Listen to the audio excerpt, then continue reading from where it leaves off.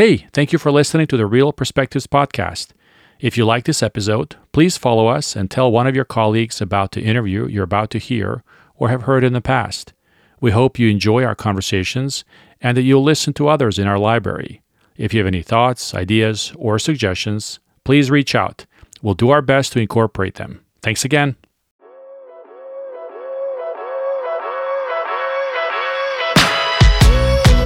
Hello, listeners. This is your host, Vladimir Bosanac.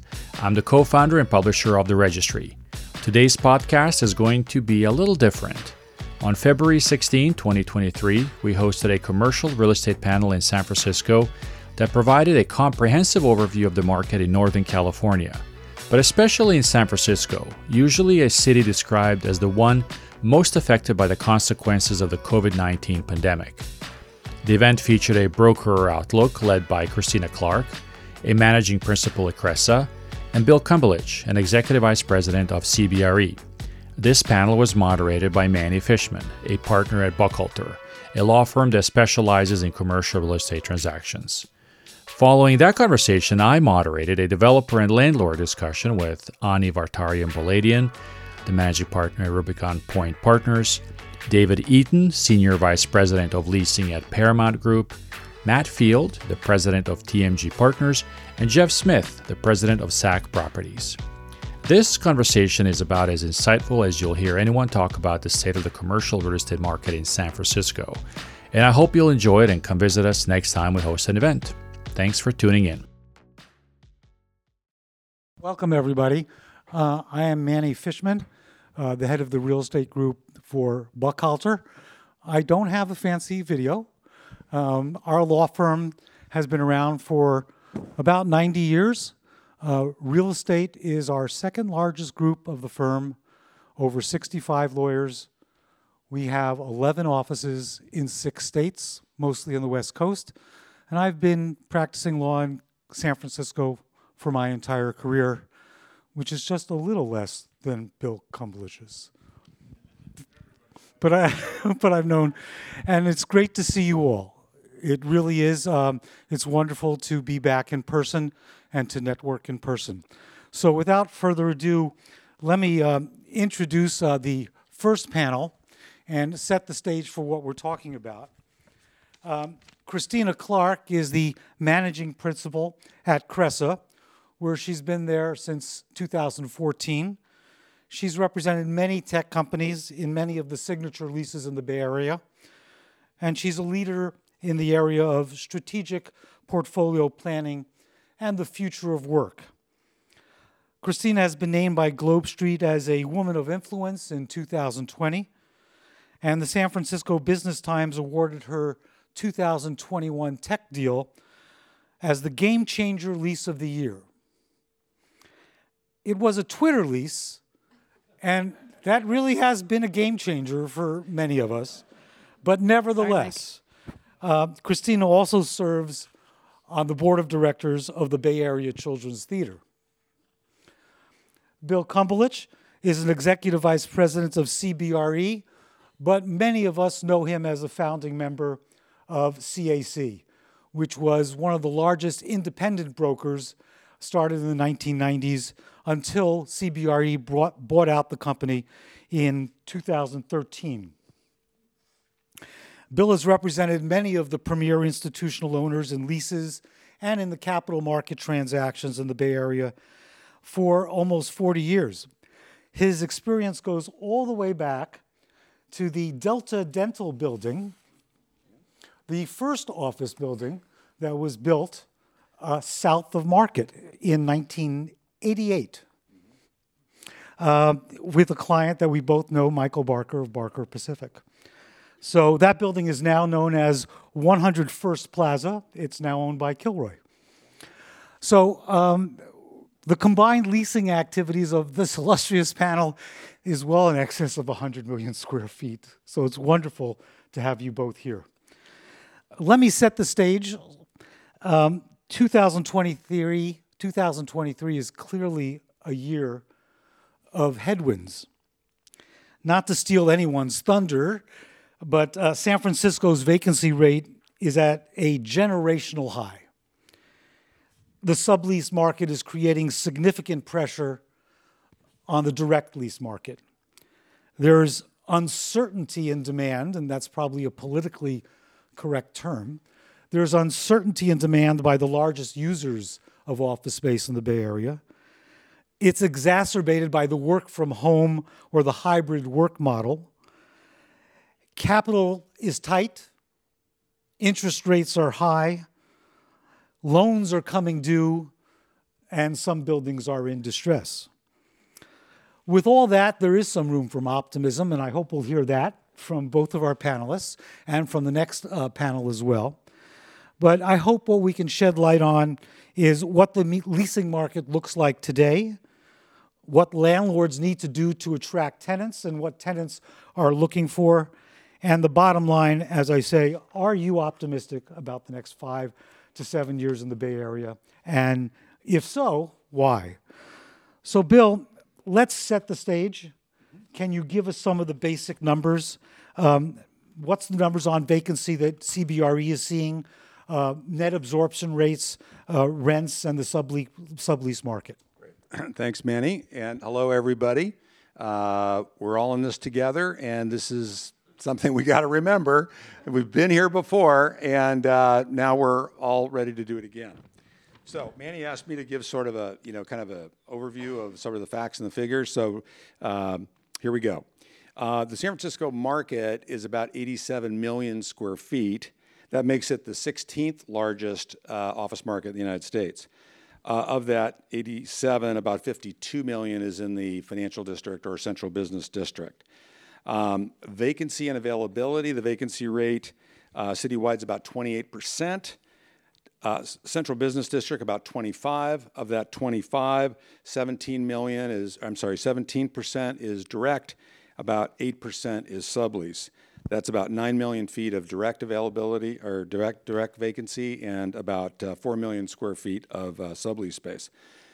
It's the highest vacancy rate in over 50 years, but the unemployment rate in San Francisco is astonishingly low, about 2.4%. Nationally, it's about 3.5%. So that's a very interesting thing to think about. High vacancy, low unemployment. That's got probably a little bit of a silver lining there somewhere. In terms of absorption or net absorption, since COVID hit, about 18 million square feet of negative net absorption. That's about double what it was during the dot-com crash. Put it in perspective.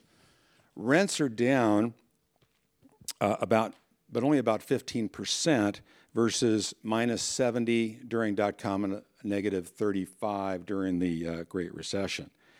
The direct rents are about 20 to 30% higher than the sublease rents. In some case, there's a bigger spread, but concessions are way up, and that's primarily free rent and higher tenant improvement allowances.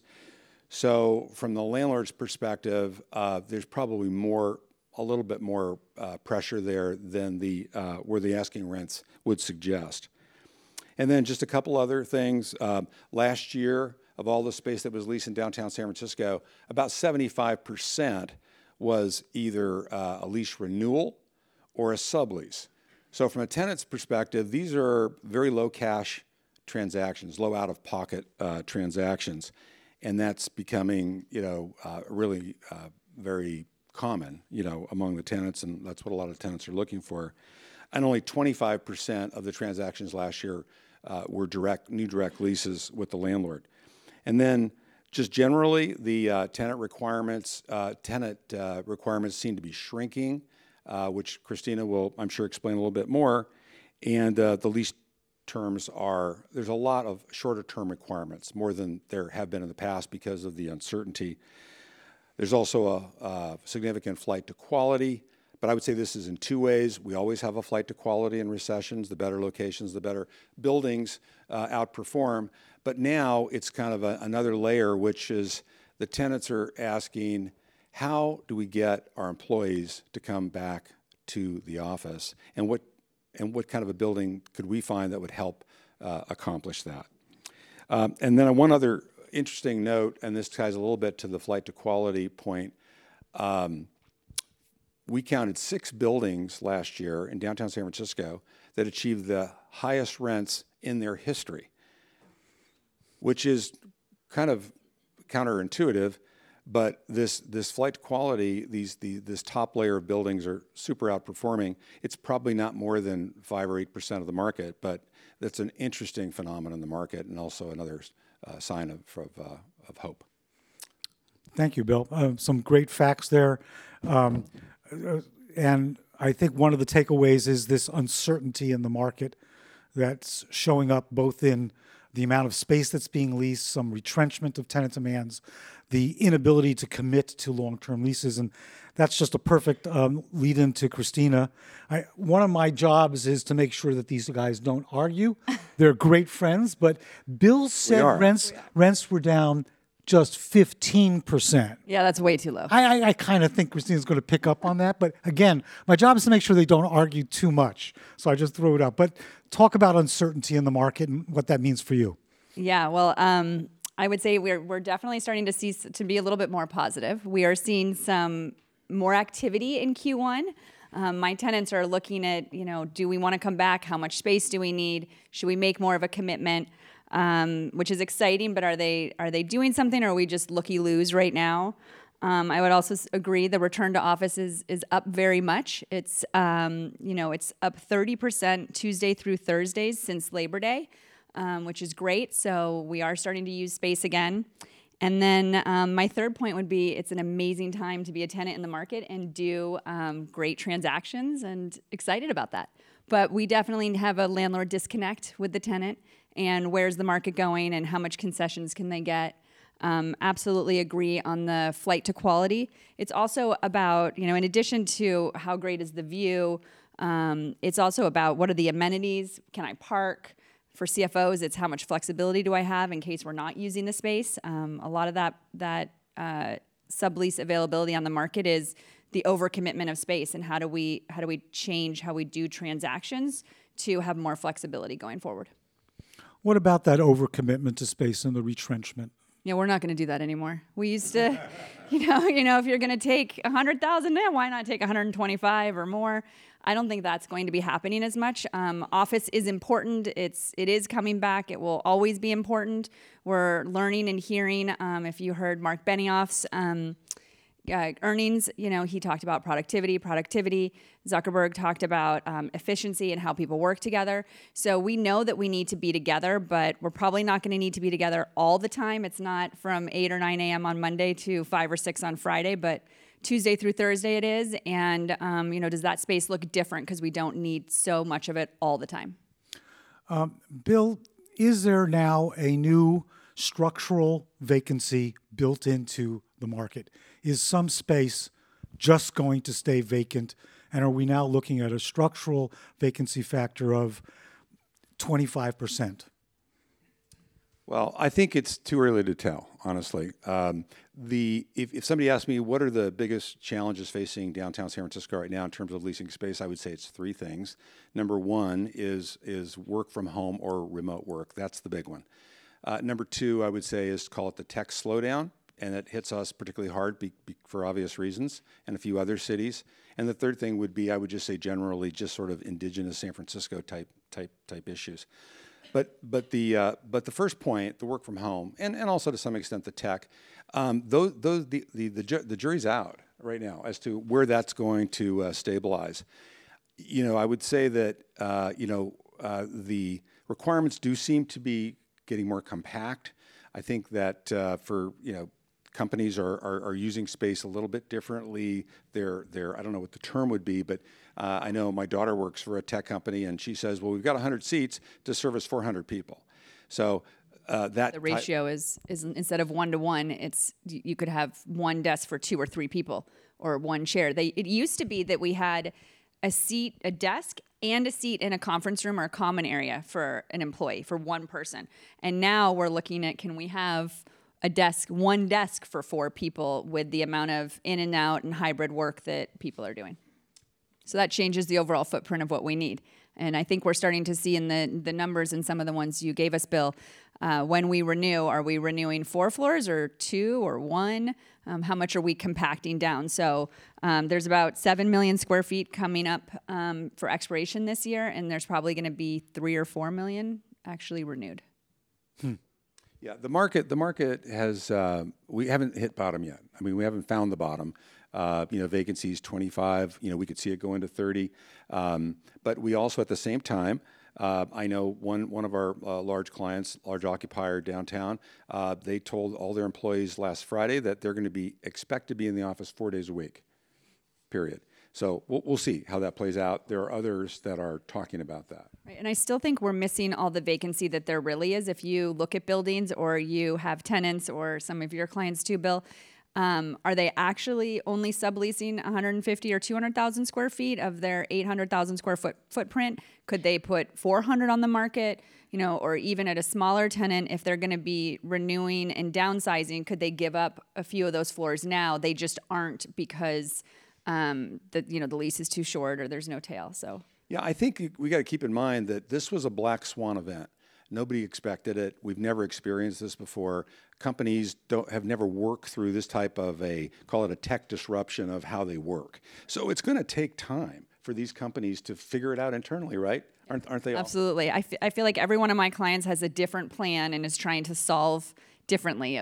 One company I heard recently, they come back to the office once a month for a week. They have a collaboration week, and they are focused together, and the entire office is required to be back of a few hundred people. And then you can do whatever you want on the off weeks. Other companies, like you said, are saying, Monday through Thursday or Tuesday and Thursday, and on Wednesdays, pick where you want to be. The important thing to remember and why going back to the office hasn't worked is to go back into an office and not be with your colleagues that you're actually working with and all be sitting on Zoom calls is so lonely. I'd rather be in my house alone, wearing my slippers than in an office alone or with people I don't know. So I have a girlfriend that recently started at a very large consulting firm.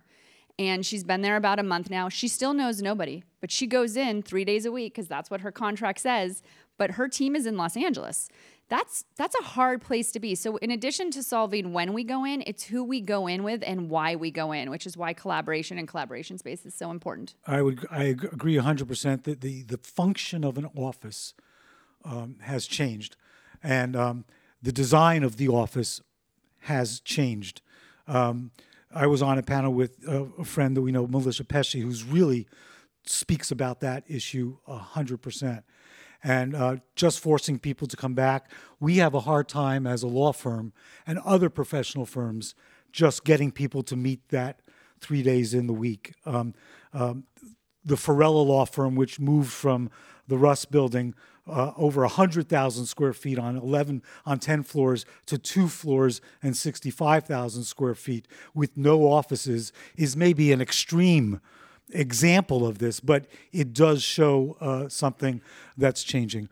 One other thing, we keep talking about a market. There are some bright spots. The Presidio is a bright spot, off a different type of office tenant, but it's an example of where I see some tenants going. Class B buildings or Class A minus buildings are an example that you might see startups moving into, which is an optimistic sign in the market. Well, there's no doubt. Christina alluded to it a little bit earlier, but just kind of think of it this way. In 2019, it was a terrible environment for tenants. There was no space. The rents were ridiculously high. There were no concessions. Everything was bad. Today, it's any space you want. The rents have softened quite a bit. It's a great time to be out looking for space and going long, Absolutely. We had a tour the other day.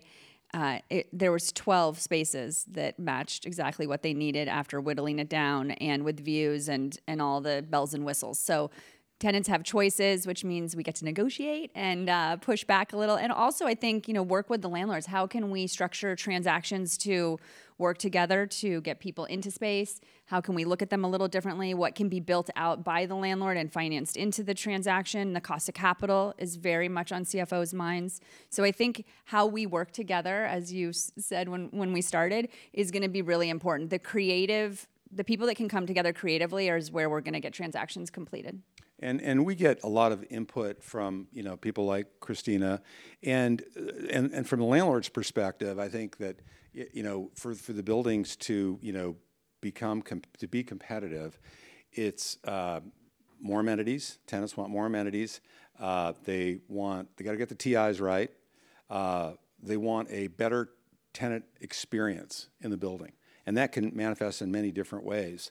And a lot of the buildings are doing those things, and they're also rebranding themselves, again, to offer a solution that helps companies attract their people back into the building. Yeah, I mean, my Instagram is filled with some of your buildings. I get like all these ads for plug and play space and different. We're following you. But I feel like for the startups and the younger companies, absolutely. Why wouldn't I go into a space where I can jump in and it's 80% ready for me versus having to do the build, which they've never done. They've never bared that burden of the cost, but also all the decisions that you have to make and who do you hire and just the time it takes to get space built. I think the more it can be warm or ready or built is really what people are looking for right now. I thought you made an interesting point. We were talking the other day about how the space decisions now has risen to the C-suite level in many cases, which it wasn't before. Yes, absolutely. The importance of the space planner and the designer and how much is this going to cost. Since the pandemic, I mean, it's just escalated all the way to the top. It used to be an afterthought and, that this team over there is spending money. But now very often when we're presenting, we are with the CFO. This afternoon we were texting with the CFO about a potential sublease. They are in it. They are looking at how are the liabilities going to hit their books? How is the capital going to hit their books? How can we stretch it out? When does rent actually hit? We have some clients that they don't want the double bubble where we leased space and we're building it and we're moving out of old space, so we can't have them both hit the books at the same time. So can the landlord do the build for us, and then we take possession of the space after the build is complete, and we don't ever have both leases on our books at once. So that part of the conversation and working with FP&A is happening in every single transaction I'm doing right now. You really see it also in VC-backed companies that are now just saying we're just not paying for that type of capital because there's so much available. Yeah, absolutely. A million years ago, one of my first clients was Zappos, and Tony Hsieh said, we're never buying a chair. We're never buying a new chair. Everything has to be used. There are enough chairs in the world. And when you walked into their headquarters in Las Vegas, there was all these different chairs.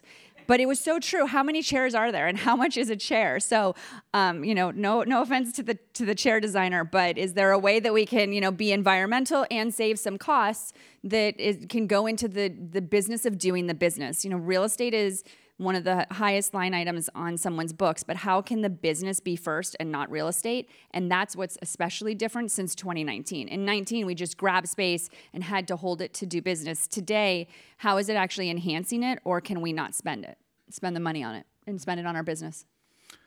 Bill, if you'd have to identify an impediment to the market, is it really lenders unwilling to consent to leases? The amount of debt service? Is the impediment the capital? Or is the impediment just as you and Christina are saying, I think rents should be down 15%. Christina's clients are waiting for it to go down to 30% dip. Would you identify an impediment to the market? And same thing with Christina. Well, I can't say that there's any one thing. I think we're still in a major correction period. I would say up to about a year ago, up until maybe the second quarter of last year, I think most people, myself included, thought that, with COVID being pretty much over, everybody vaccinated, numbers going down, that we would have something like a return to pre-COVID. And as summer came into play, that rebound just did not happen. And it still has not happened. And that's because of a lot of things we've been talking about. I mean, it's a process with all the tenants and all the large occupiers that are trying to noodle through and work through all this and figure out where's it all going. Yeah, absolutely. I mean, how many of us, it was, after Labor Day, after Thanksgiving, after New Year's, after Labor Day again, 3 years in a row we've been saying the same things. But I think analysis paralysis on both sides. You know, the lenders and the landlords hemming and hawing, and where can we get the transaction done? And by the time that's done, the tenant saying, well, actually, do I need that much space, or do I want that much space? Or a board member, you know, helicoptering in and saying, can we look at this differently? I'm working on a transaction recently where it was approved. We were at letter of intent, and the CEO said, maybe we just do a sublease. Can we just maybe not make such a big commitment for 7 years? So, you know, part of it is the analysis paralysis, and, you know, time kills deals. There's still some rhythm to our business that, while different, it holds true. Yeah, I think it's complicated, and there's a lot of confusion among the tenants. You know, the more you look, the more confusing it gets, and it's hard to pull the trigger. Yep. I do want to make sure that there's time. Anyone, you got a great panel here. So Vlad wanted me to make sure to leave time for questions or offer questions. We're happy to just stand up and let me know that you want to ask a question. We've got a couple more topics we can talk about, but yes, sir. I have a question for Bill. You mentioned that you have a client that suddenly decided that they wanted everyone to come back another day a week. How do they make that decision? What's pushing them to do that? Is it just Can everyone hear him, or do you want me to? He's got a loud enough voice, but it's basically a back to work question. What makes that decision? like was that a gut feeling? It's like we need to go from 3 days to 4 days. How did they decide that? You know, I don't know exactly what their decision-making process was, but my interpretation was that the CEO, you know, drove the decision. Productivity. And he said, and he was thinking that we're going to be a lot more successful as a company if people are in the office 4 days a week. So is it productivity, or is it seeing empty office space that is giving them heartburn? No, it's productivity. I mean, you know, they're there to make money as an operating business, but I think most companies, and I think a lot of the tech companies, correct me if I'm wrong, Christina, they're not quite doing that. I think they're, as one person told me, in tech, it's not a mandate culture, it's a nudge culture. And No one's like throwing you out yet if you don't show up 3 days. They're not. Yeah. They are Correct. tracking badges. It's really easy to do now, but they're not necessarily saying you didn't come. You know, for 4 weeks in a row, you were not here 3 days a week, and therefore you are punished or terminated. We're not really seeing consequences yet, so employees don't seem to be taking it too seriously. yeah, and with all due respect, I mean, with that low unemployment rate, it still makes it a little tough. I mean, for the CEO. That's what we're finding. No matter what I tell my junior attorneys, they're in demand right now. I can't just enforce it. There's someone that they'll go to another firm. And we did encourage people for 2 years to stay at home. They're giving up an hour commute, and they view it as their life. It's still, and as much as we talk about leadership, we're just not there yet. I'm wondering if we ever will be. But even as though I think all of us agree that for me to convey what I know, for all of us to convey what we know to the next generation, requires them to be there. It's just not sticking yet. Right. I think it would also be remiss if we didn't make a little comment about the city of San Francisco. Thank you. That was one of my next questions. And let me set it up for you even better, okay? Before you do it. The mayor announced just last week a revitalization plan for downtown San Francisco. And this is just amazing. $250 billion annual gross domestic product of the city of San Francisco. It accounts for more than a quarter of the 9 Bay Area County economy. 79% of that is produced in what we would call South of Market, North of Market, traditional downtown area. So almost 80% of the revenue of the city is generated in this area. And if you had the mayor here, what would we both ask her we need? Do you want to go first? I mean, I'm happy to, but I'm trying to be a gentleman. I mean, pro-business, we need to get back to pro-business. Can I just read a quote real quick that came out in a news article today? The Bay Area Council of Economic Institute did a study on taxes. They studied companies' business tax burden in different industries and different sizes. I'm just going to read the tech one since it's my focus. A tech company with 250 employees and $750 million in taxable gross receipts would face a total business tax in San Francisco of $10.4 million annually.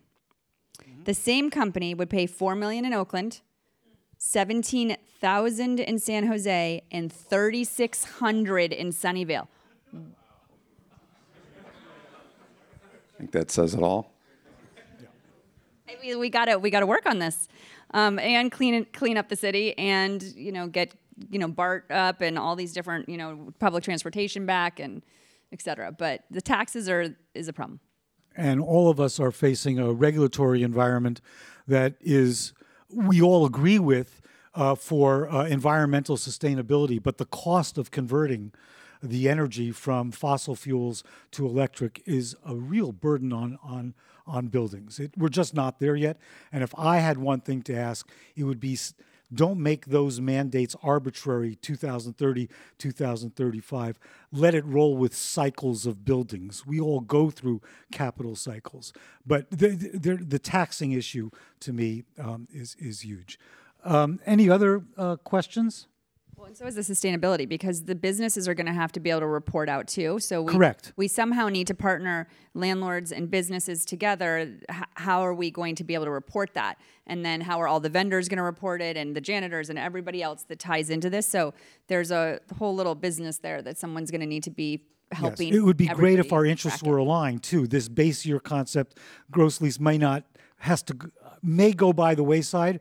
We've got to make it net, so that your electricity is your electricity. You have the same incentive to save as I have the incentive to make capital improvements that help you save.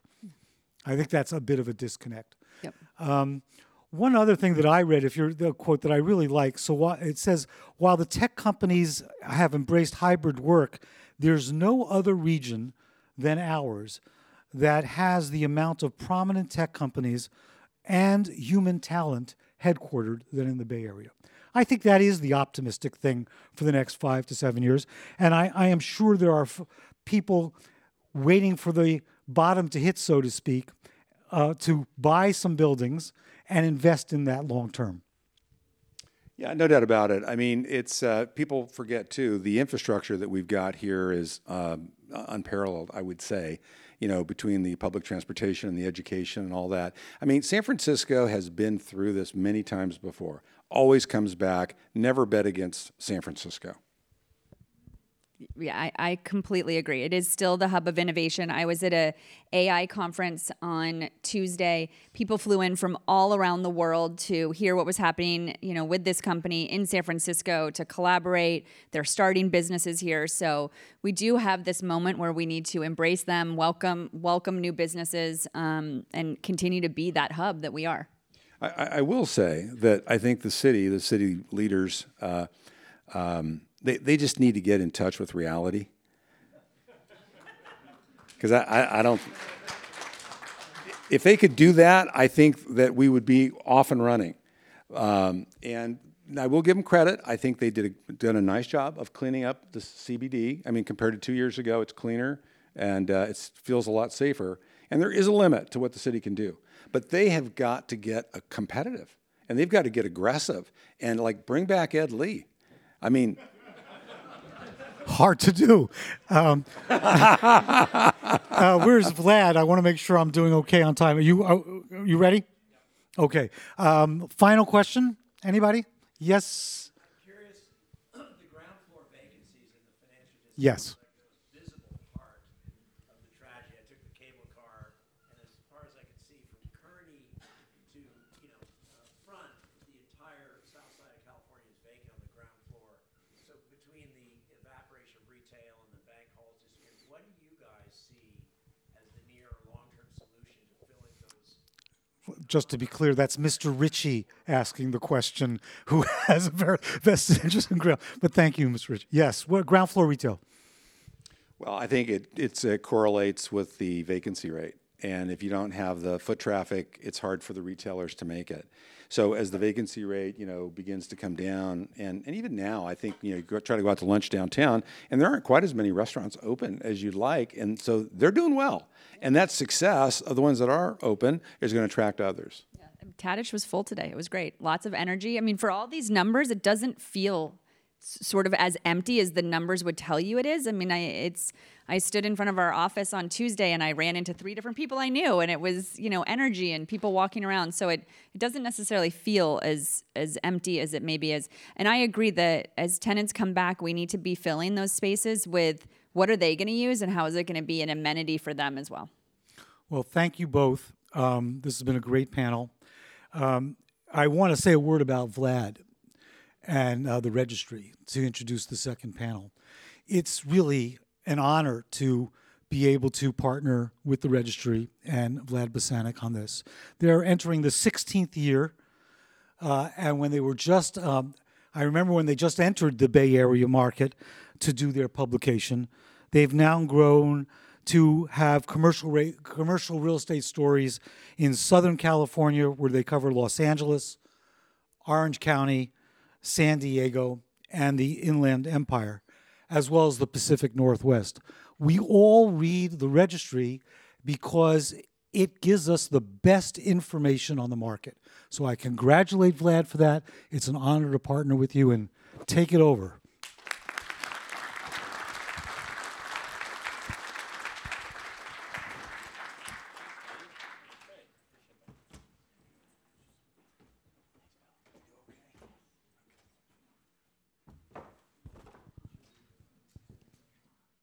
All right. Thank you, Manny. I really appreciate that. I don't like that kind of attention, but even though my name's on all the emails, as you guys all get, I'd like to invite the panel up here, and let's get this started. So, gentlemen, Ani.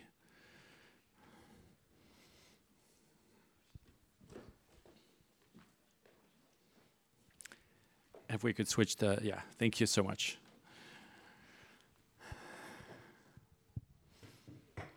All right. So Manny, thank you very much. That was very insightful. Bill and Christina also. Really appreciate that.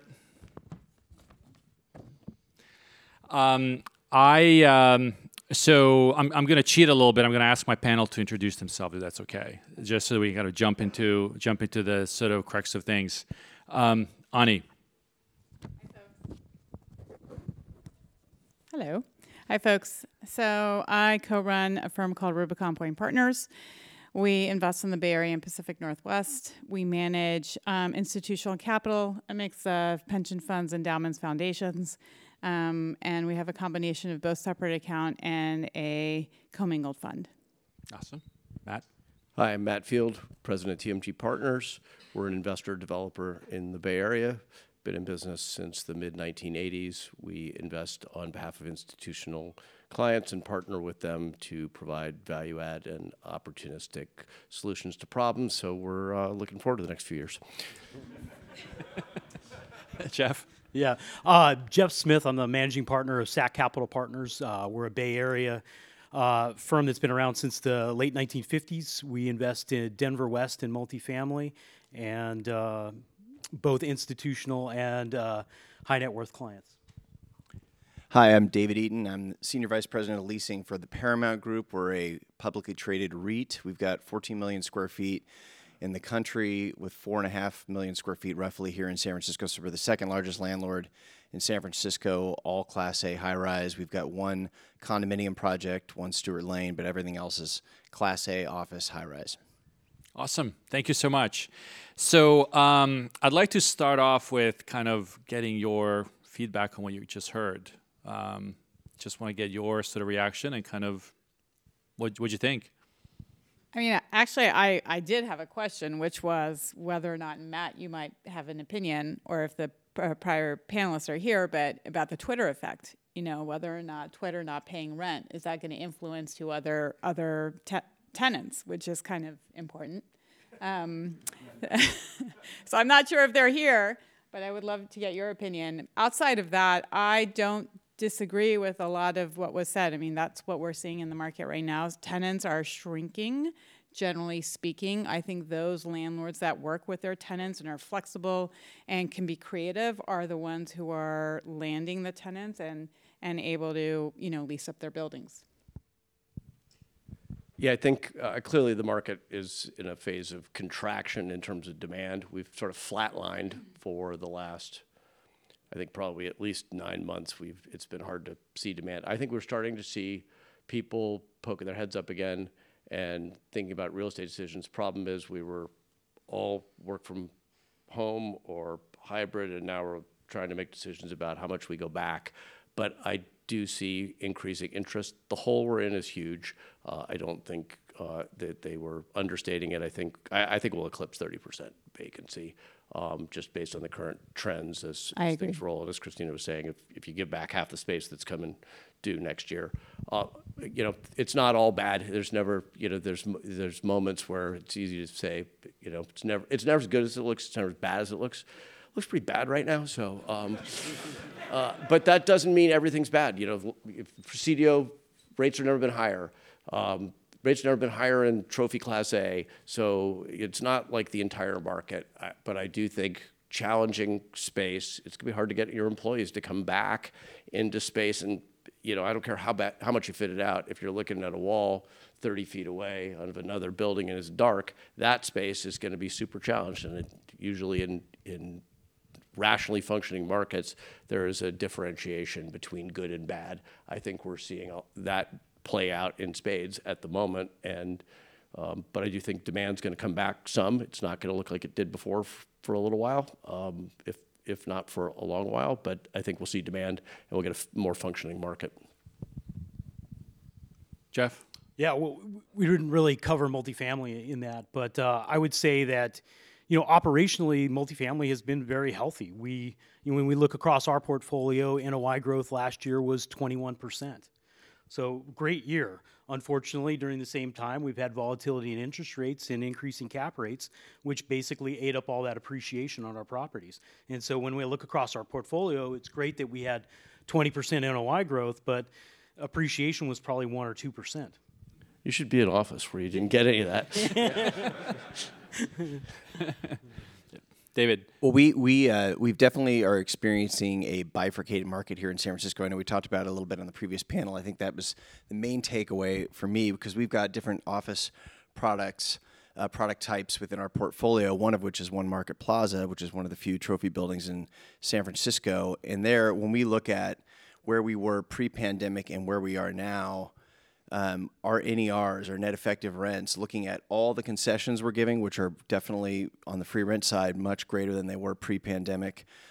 TIs are similar, but our rents are much higher, and the net effective rents now are about 13% higher than where we were pre-pandemic. So that is definitely a positive product of what's happened.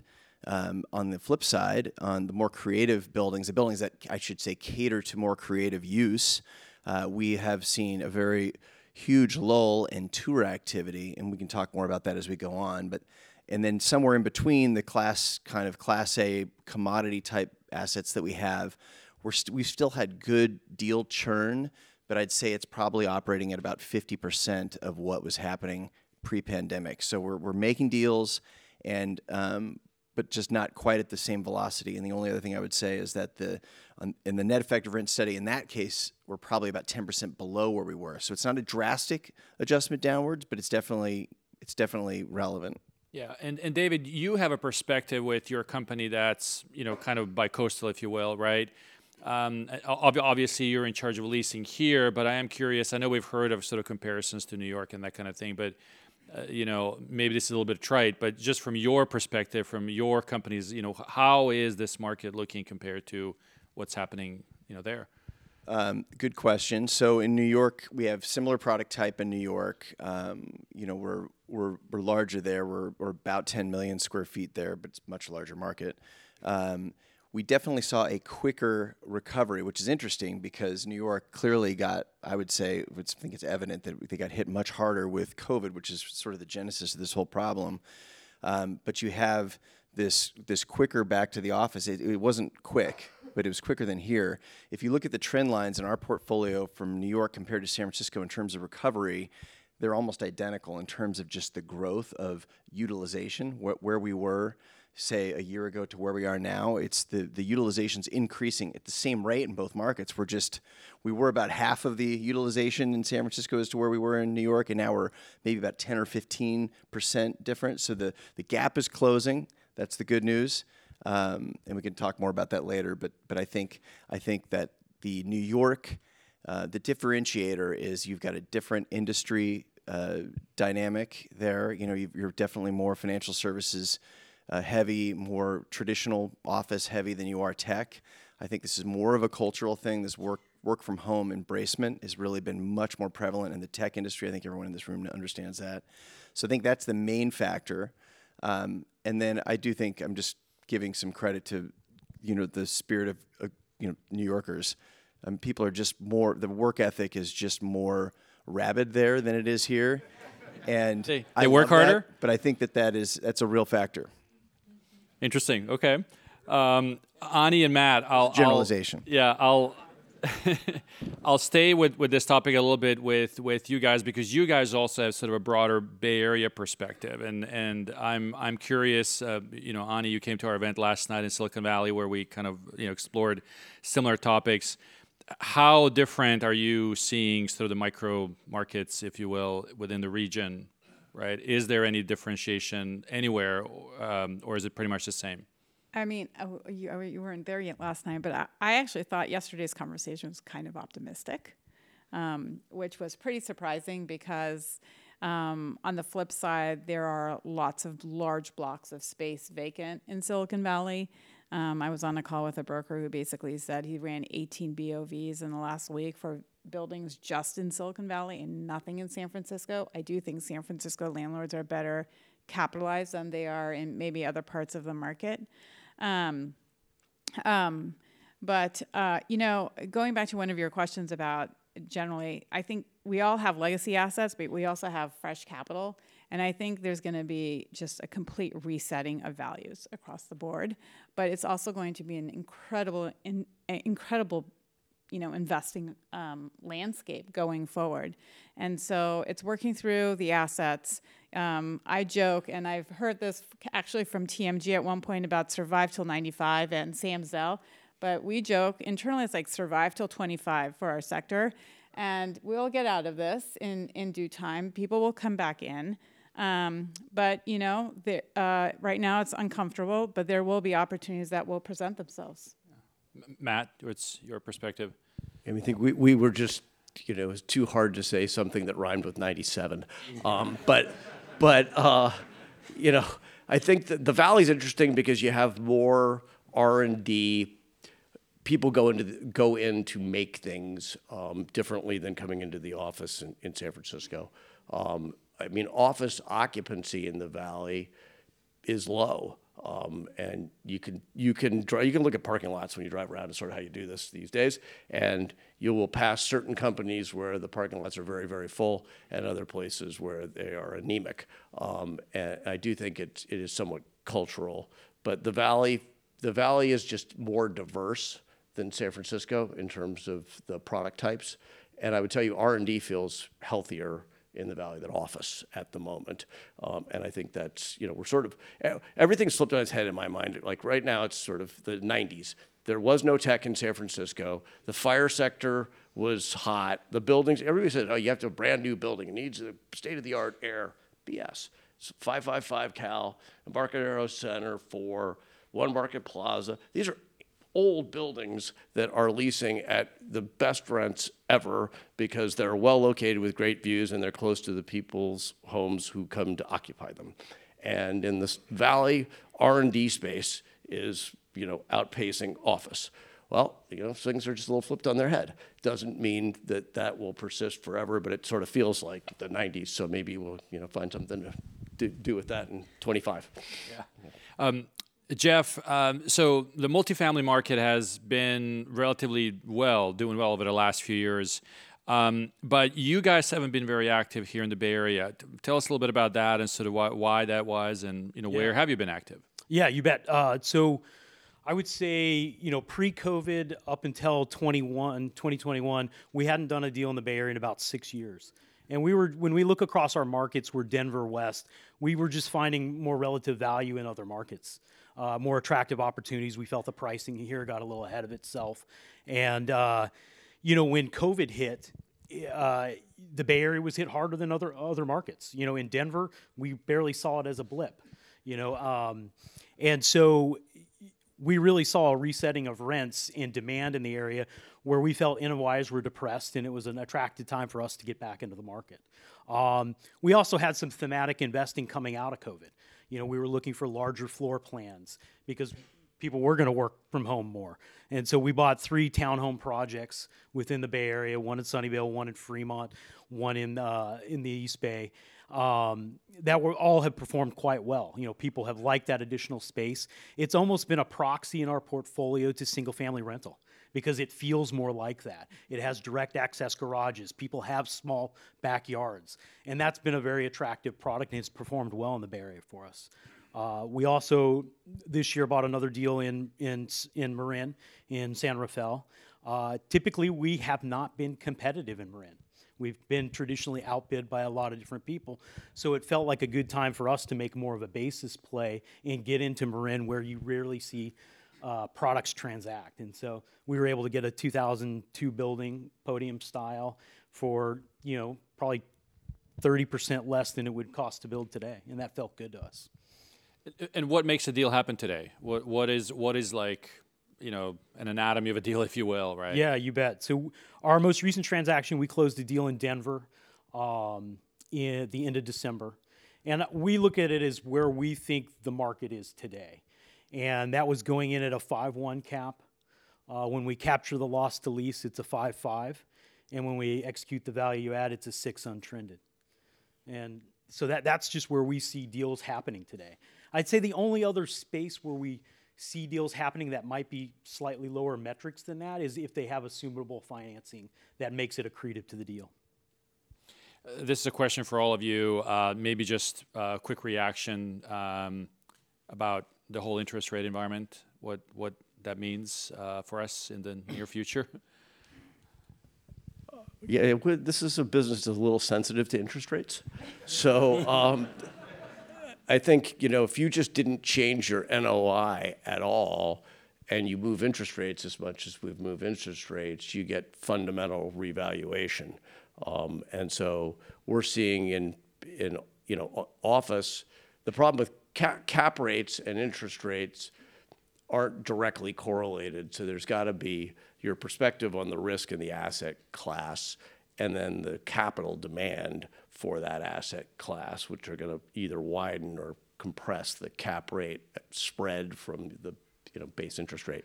So, but on its face, look, interest rates are way up as a percentage. It's not, if it goes up, when I got in the business, sort of trophy high rise was an 8 cap and stuff in the burbs was 10 or 11, right? Well, so the difference, it's 3 points.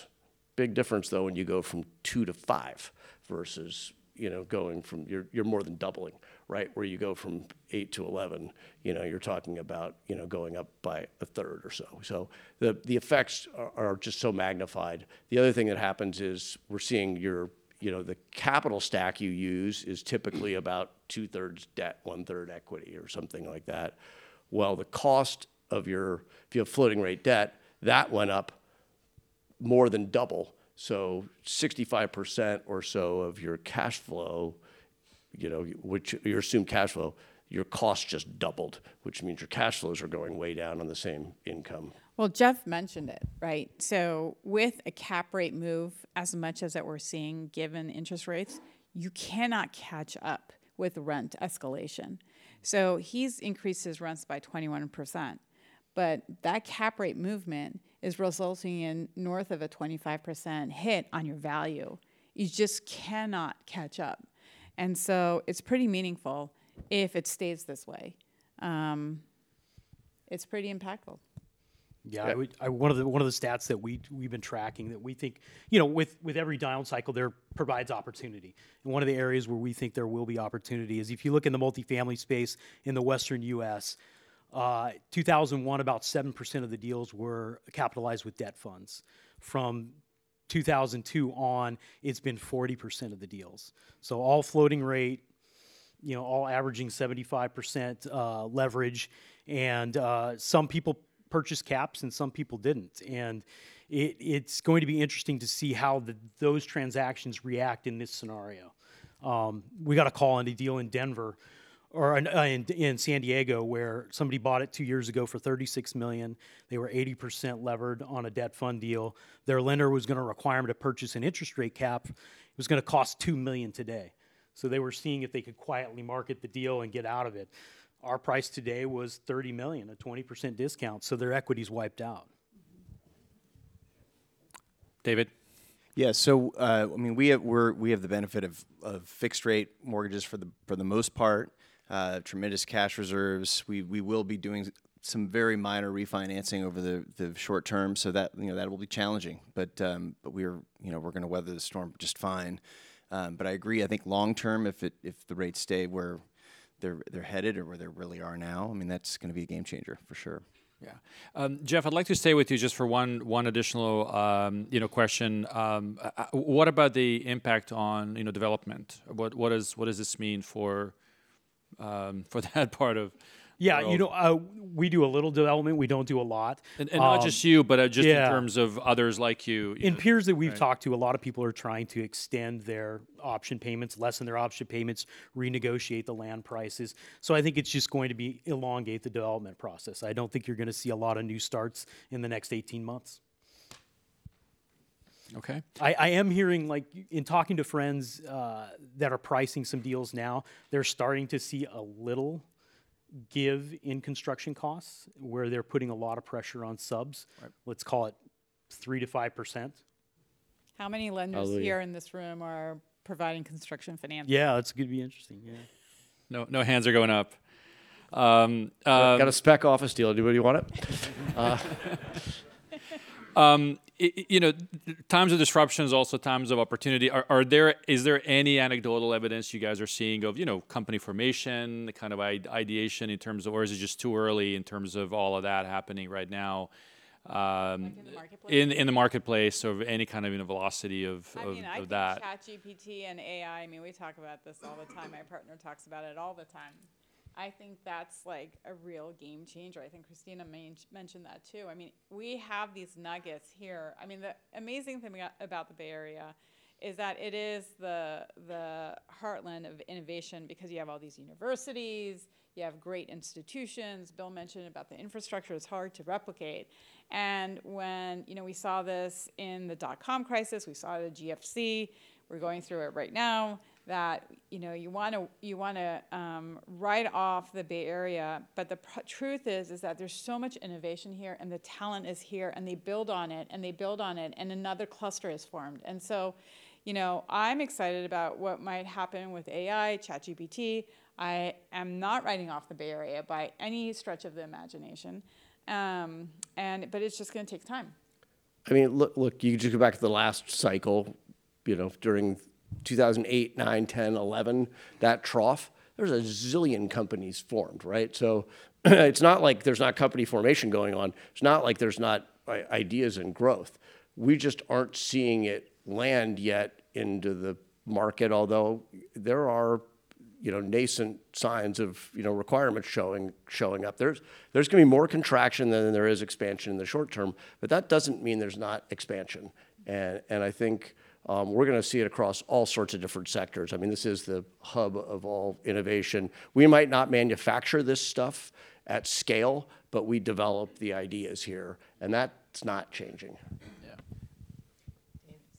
The one thing I would say, first of all, I agree with everything you said. That is exactly the way I would put it. But one thing I think that's interesting too about AI is that from what I hear, the big private equity and VC firms are spending 70 to 80% of their capital on AI right now. And AI requires an in-office concentration because there's so much collaboration and creativity that goes into their product. You can't just be working remotely on a Zoom call and come up with ideas. So they're really requiring, these companies require an in-office environment, and the investors, the VC and private equity firms are requiring, as they place this capital, that the employees be in the office as a condition. That's what we're hearing. So that's positive. And then we are hearing more just in terms of the market itself. We're definitely getting feedback from the tenant rep brokers in San Francisco that, they're getting busier and busier. They're getting more and more referrals that are coming in. Some of the more high-profile brokers that run with some of these young tech companies and get inbound referrals are saying they're getting more and more calls. That the rate of that is increased dramatically over the last couple of months, really. So hopefully that's a green shoot. Yeah. Anything from the CHIPS Act that might impact this region? Is that going to have an impact And on the manufacturing? IRA. And the IRA. Yeah. Thoughts on that? I personally think the IRA and CHIPS Act is going to be beneficial. The Treasury regs are not out yet. So, the money's not being released. So I do think part of that, not all of it, because part of it goes to manufacturing, but I do think some of that is going to land here. Yeah, I'm quite, look, everybody's chasing that dough, to be honest, right? So, some of it's clearly going to land here. I think the only concern I have is the Inflation Reduction Act is a spending bill. So it's not exactly going to reduce inflation, maybe. But I think it will bolster And onshoring and nearshoring is inflationary. Yeah. Onshoring, nearshoring is inflationary. But I think, look, there's clearly, infrastructure is one of the real places when we think about the grid and energy and alternatives. Clearly, that's, the kind of tech that's being developed around here. So we're definitely going to see spending here, without a doubt. Jeff, David, any thoughts? Nothing to add to that. I agree with. So, Ani and Matt, in terms of valuations, I know we're still very early in terms of kind of where those adjustments are. A couple of deals have happened in the city in the last month or so. What is your outlook in terms of what happens now? Right? Where are we? Excellent question. There's a couple deals in the market right now that got pulled. One recently, one about a year and a half ago. I think those will be interesting indicators. They're both being sold. Union Bank is selling a building, Wells is selling a building. They were both occupied by the banks.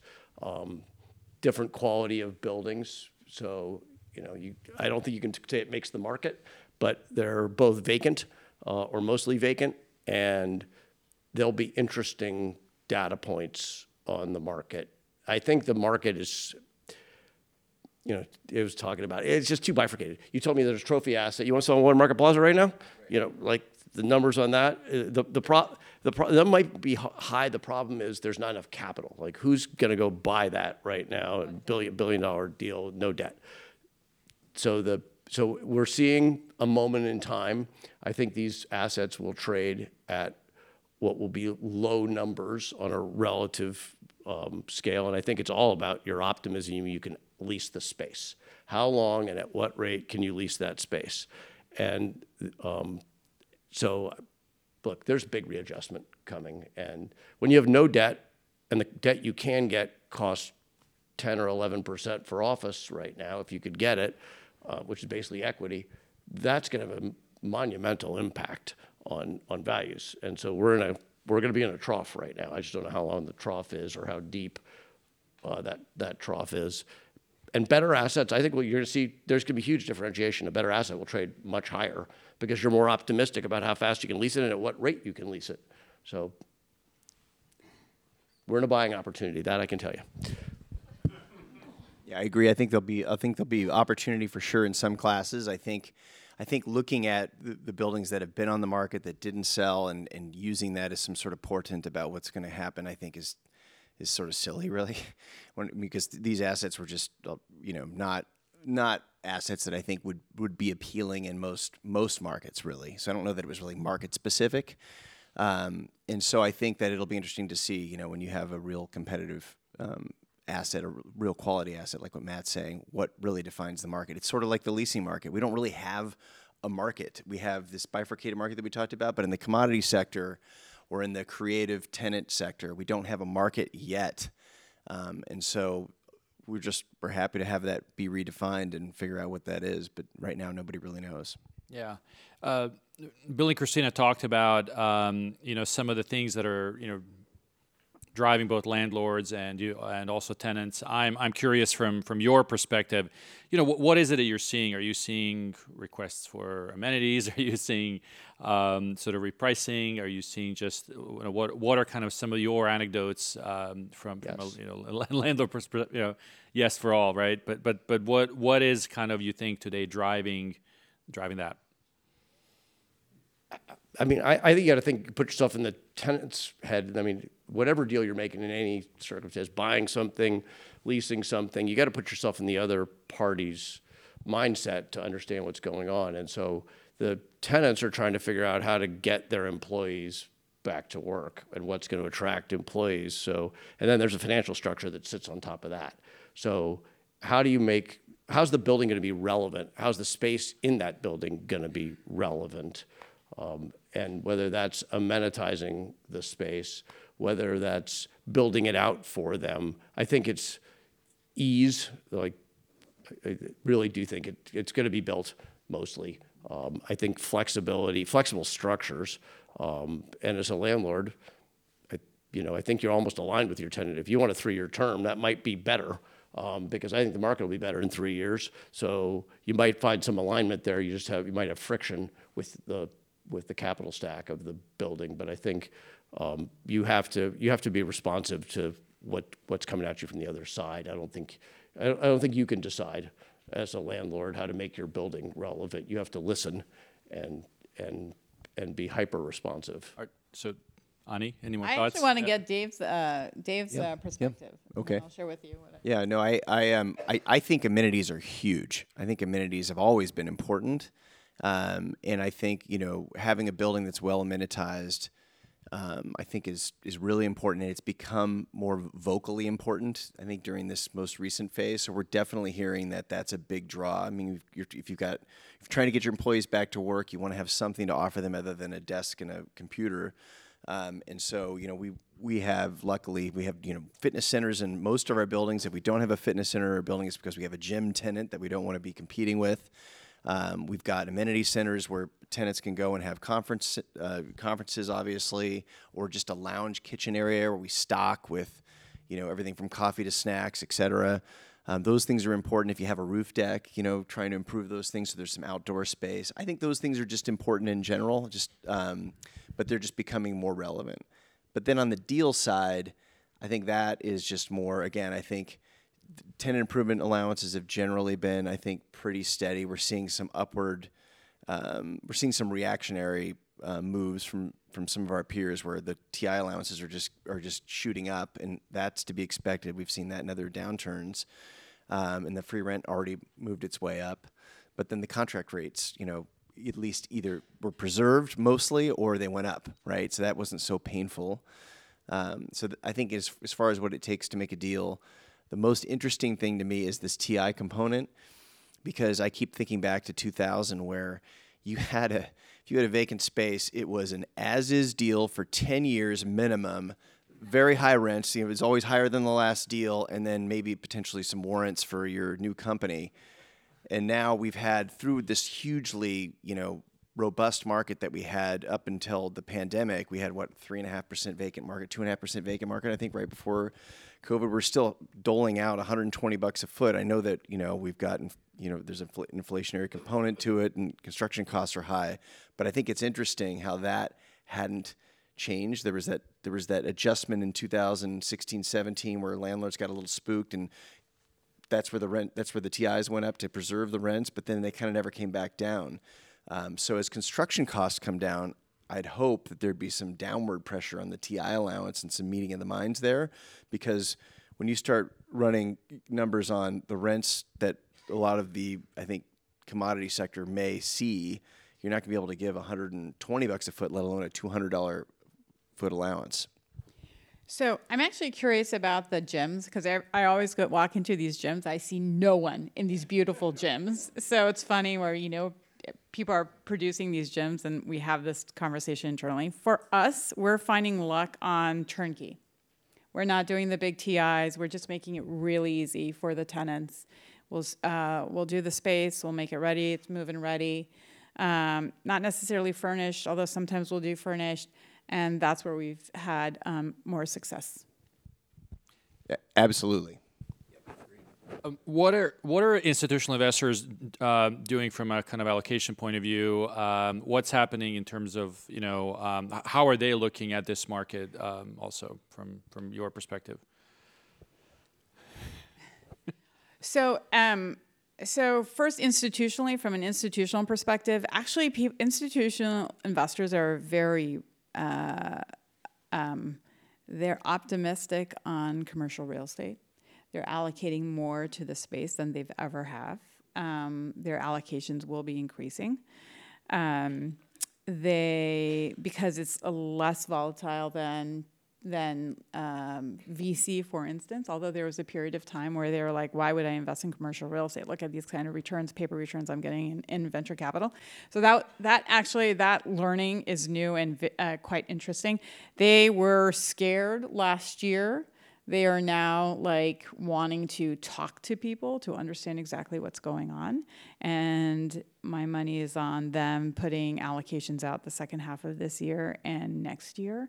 They are viewing it as, because there's going to be a resetting of value, and they're talking to all of their managers. They know it's going to be a really interesting opportunity to invest. And so they're kind of sitting on the sidelines and waiting to come in. Now, what their allocations will be, it will yet to be determined, but they are not afraid of commercial real estate, and they are ready to enter the sector. I would say, except office at the moment. So, which is really making for an opportunity at the same time. Everybody, I would say, the institutions tend to move generally together. They're generally consultant advised in terms of their allocations. That's a big generalization, but you will see those allocations be pretty close across asset classes among managers. And that's shifted towards multifamily, towards industrial over the last 3 or 4 years, because those have been real bright spots. Today, the allocation toward the biggest problem office faces really is liquidity. The demand problem is real. The liquidity might be bigger for valuations. So, my expectation is you're going to see less allocation to office in the near term, which will make for a bigger buying opportunity because, corrections, you make or lose money when you sell. Right? It's only when you sell. It's on paper. So your value may go down, you don't sell, you don't lose money. Value on paper, it goes up, you don't capture it and don't sell, you didn't make any money. I think at the moment there's a lot of paper that people are worried about on paper where they are, and I think that will cause a lot of reallocation out of office in the near term. But it's also going to push, I think office investing that does come in will go to super high-end office. In fact, what you have is demand in office has been, I'm going to exaggerate, 80% of the demand is for 10% of the space right now in the view space, which is why it's pushing the rents up. I think you're going to see the same thing with capital in the near term. It's going to want safety. Capital doesn't love risks in moments like this, although it'd be a good time to take risk. But it's going to want safety. And so that's going to be give me where it's proven. And that's going to be multifamily. That's going to be industrial. Those are taking a hit because of the capital markets and the pause in the economy. But those are much more perceived safety. So that's my guess is that's where those allocations look. And over the last couple of years, Jeff, I'm going to sort of ask you this question. A lot of money has gone into multifamily from the institutional side. There have been lots of, announcements of funds being created. What has that done to the market? What is it going to do in the next 18 months or so? Yeah, I think multifamily will still be a positive sector for allocation for the pension funds and other investors. When you look at multifamily broadly across the U.S., a lot of that capital was focused more on the Sun Belt. To be honest with you, that's where the higher growth was. That's where the migration patterns were. And you're starting to see that pendulum swing a little bit. The questions that I constantly get asked, California, Bay Area specific, is the regulation in the industry. How's that going to affect our investments? And so it's communicating to them, talking about the risk factors, talking about the submarkets that we will go in because it tends to be a little less regulated. What's your answer about those risks? Yeah, I mean, when you looked at 2016, we had 10 cities in the Bay Area that had ballot measures for rent control. The 3 that passed were in cities that had less than 60% owner-occupied cities. And so the cities that had greater than 60% owner-occupied have more property rights as core issues for them. And so that's where we tend to focus our investment in those first-rung suburbs that have those characteristics. As we close here, I do want to leave some room for the audience to ask some questions too. But I will ask kind of a generic question about 2023. I know it's maybe too short of a term, but things that maybe you guys are going to be looking at in terms of what's happening. What are some kind of markers, David? Maybe we'll start with you. That will kind of give you a sense of what's happening in the market. Yeah. Well, I think we talked a little bit about where we see the demand shifting, and I think we'll be keeping our eyes on that for sure. I mean, we're looking at the what's happening in the economy. It's kind of interesting. I think the jobs report's really promising, and then inflation, is supposedly looks like we might be under control for now. But then, what does that mean with the jobs report? So, I mean, I don't know if we're going to have like a recovery, and then we're going to go back into a tightening phase here. But I think I'm relatively optimistic, and I'm very optimistic. It's sort of a problem, but I do think that it's going to be a slow. If I were to project, I would say that it'd be a slow recovery in the beginning half of the year, and I would think that it would actually become a pretty notable recovery by the end of the year. I think we really will start to see things pick up. I mean, I've just been a big believer that we've got pent up demand this whole time. I'm sort of in disbelief that we're still talking about COVID and the effects of it after 3 years, but I'm optimistic, I think. Yeah. Jeff? Transaction volume has been slow. I think we'll continue to see that the first 6 months of the year. I think you'll start to see owners and buyers come together a little bit and recognize that there has been a completely repricing of our assets and we'll want to transact. So I do think the second half of the year will be better than the first. Yeah, but what will you look out for? A couple of markers that we look out for is it's hard to price risk when the volatility we have in interest rates. A lot of our business, we correlate to the 10-year Treasury. And, in the last 2 weeks, we've had a 50 basis point swing. And so when you have a 90-day period where you have some smaller bandwidth and more predictability about where interest rates will be, I think people will be a lot more comfortable pricing risk in today's market and moving forward on transactions. Yeah. Matt? I think we look obviously at readily available data sets about employment, apartment occupancies, all the stuff you can sort of regularly gather. I think we do a lot of anecdotal gathering from our networks with the venture community, with our networks in people who are running companies, really talking to CEOs and entrepreneurs in general about their thoughts. Because we're trying to be in front of things. Like when we buy a building, we're not buying a building for today. We're buying a building that it's probably going to take us 12 to 18 months to even get it to a deliverable state. Some business plan time, so we're 3 to 4 years out. So we're really trying to think further out on the continuum than right here.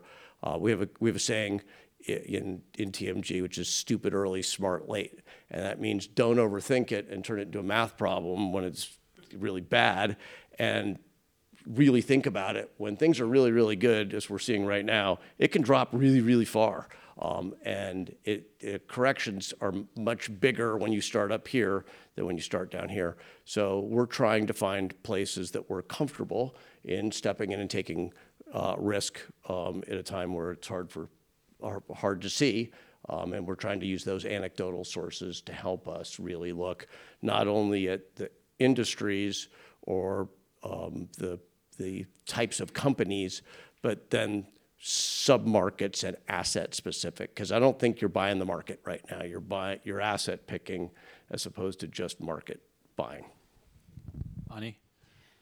I mean, very similar. So I also look at the BAA bonds because that's investment grade debt, and that tells us a lot where somebody is going to invest in real estate. They could also pick it up in the public markets, and that matters.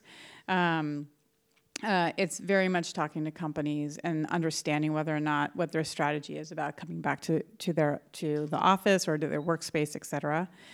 Jobs report we care about a lot. It is notable given all of the layoffs, and we still have 2.5% unemployment, which is pretty incredible. I actually agree with David that there will be pent-up demand. I don't know if I'm an optimist. I'm a realist.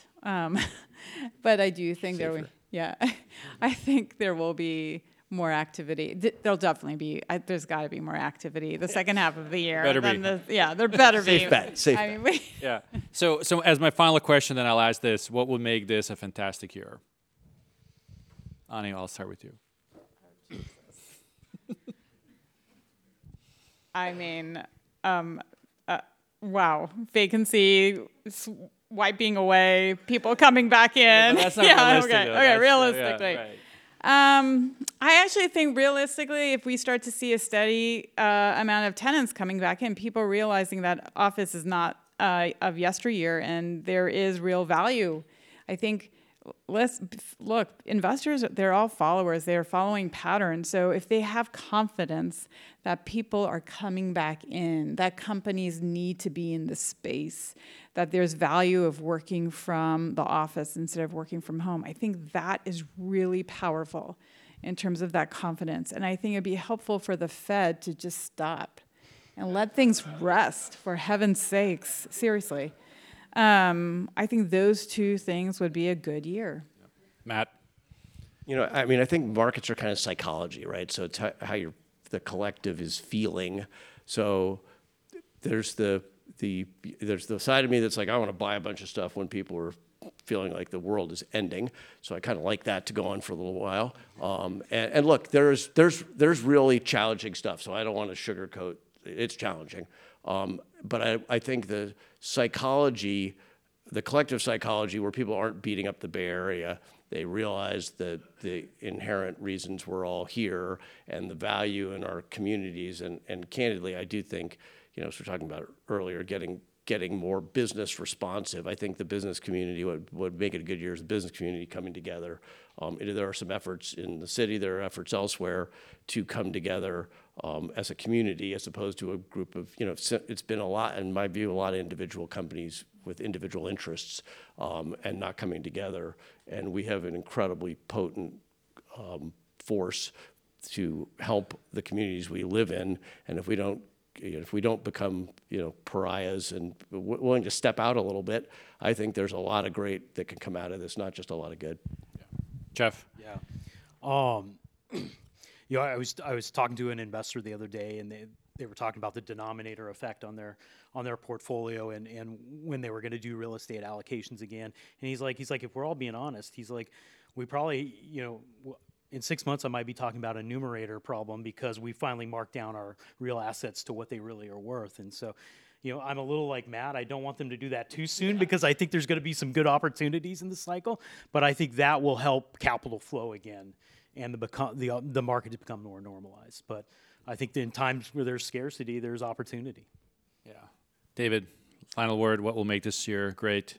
Well, the one thing I would just say is that every time we have a downturn, everyone always has this propensity to do the math, and they look at the annual net absorption, and they look at the supply, and if you just do the math, I mean, we've got 20 years ahead of us before we're back to where we were, and it never happens that way. There's always some X factor that presents itself, and everyone thinks about it. And I don't know that it's going to be AI, but maybe it's a combination of that and some companies realizing, well, we dumped all this space on the market. It's not really moving. And if you really look at a lot of that sublease space, there's a lot of it, but it's not all ready to go. It's not all that competitive to all the direct space. Some of it is, but a lot of it isn't. So maybe some of that just gets quickly reabsorbed because there is more of a back to the office rush. That would be a nice X factor. I'm not saying that it would all vanish. That would be overly optimistic. But I think seeing some X factor this year would be wonderful. I just want to add, so we've been talking about real estate very specifically, but regulatory in our cities, safety and security of our streets, of our cities is so critical. 100%. Yeah. Totally agree. So that's like, if we get that done, that would be incredible. and company and and these cities making it more business friendly as a second order.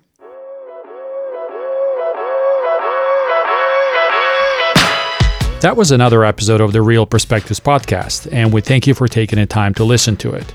Conversations like these help us comprehend our evolving industry better and hopefully provide a perspective that helps you understand the dynamics of commercial real estate. If you like this episode, please subscribe to our show and tell your colleagues about it.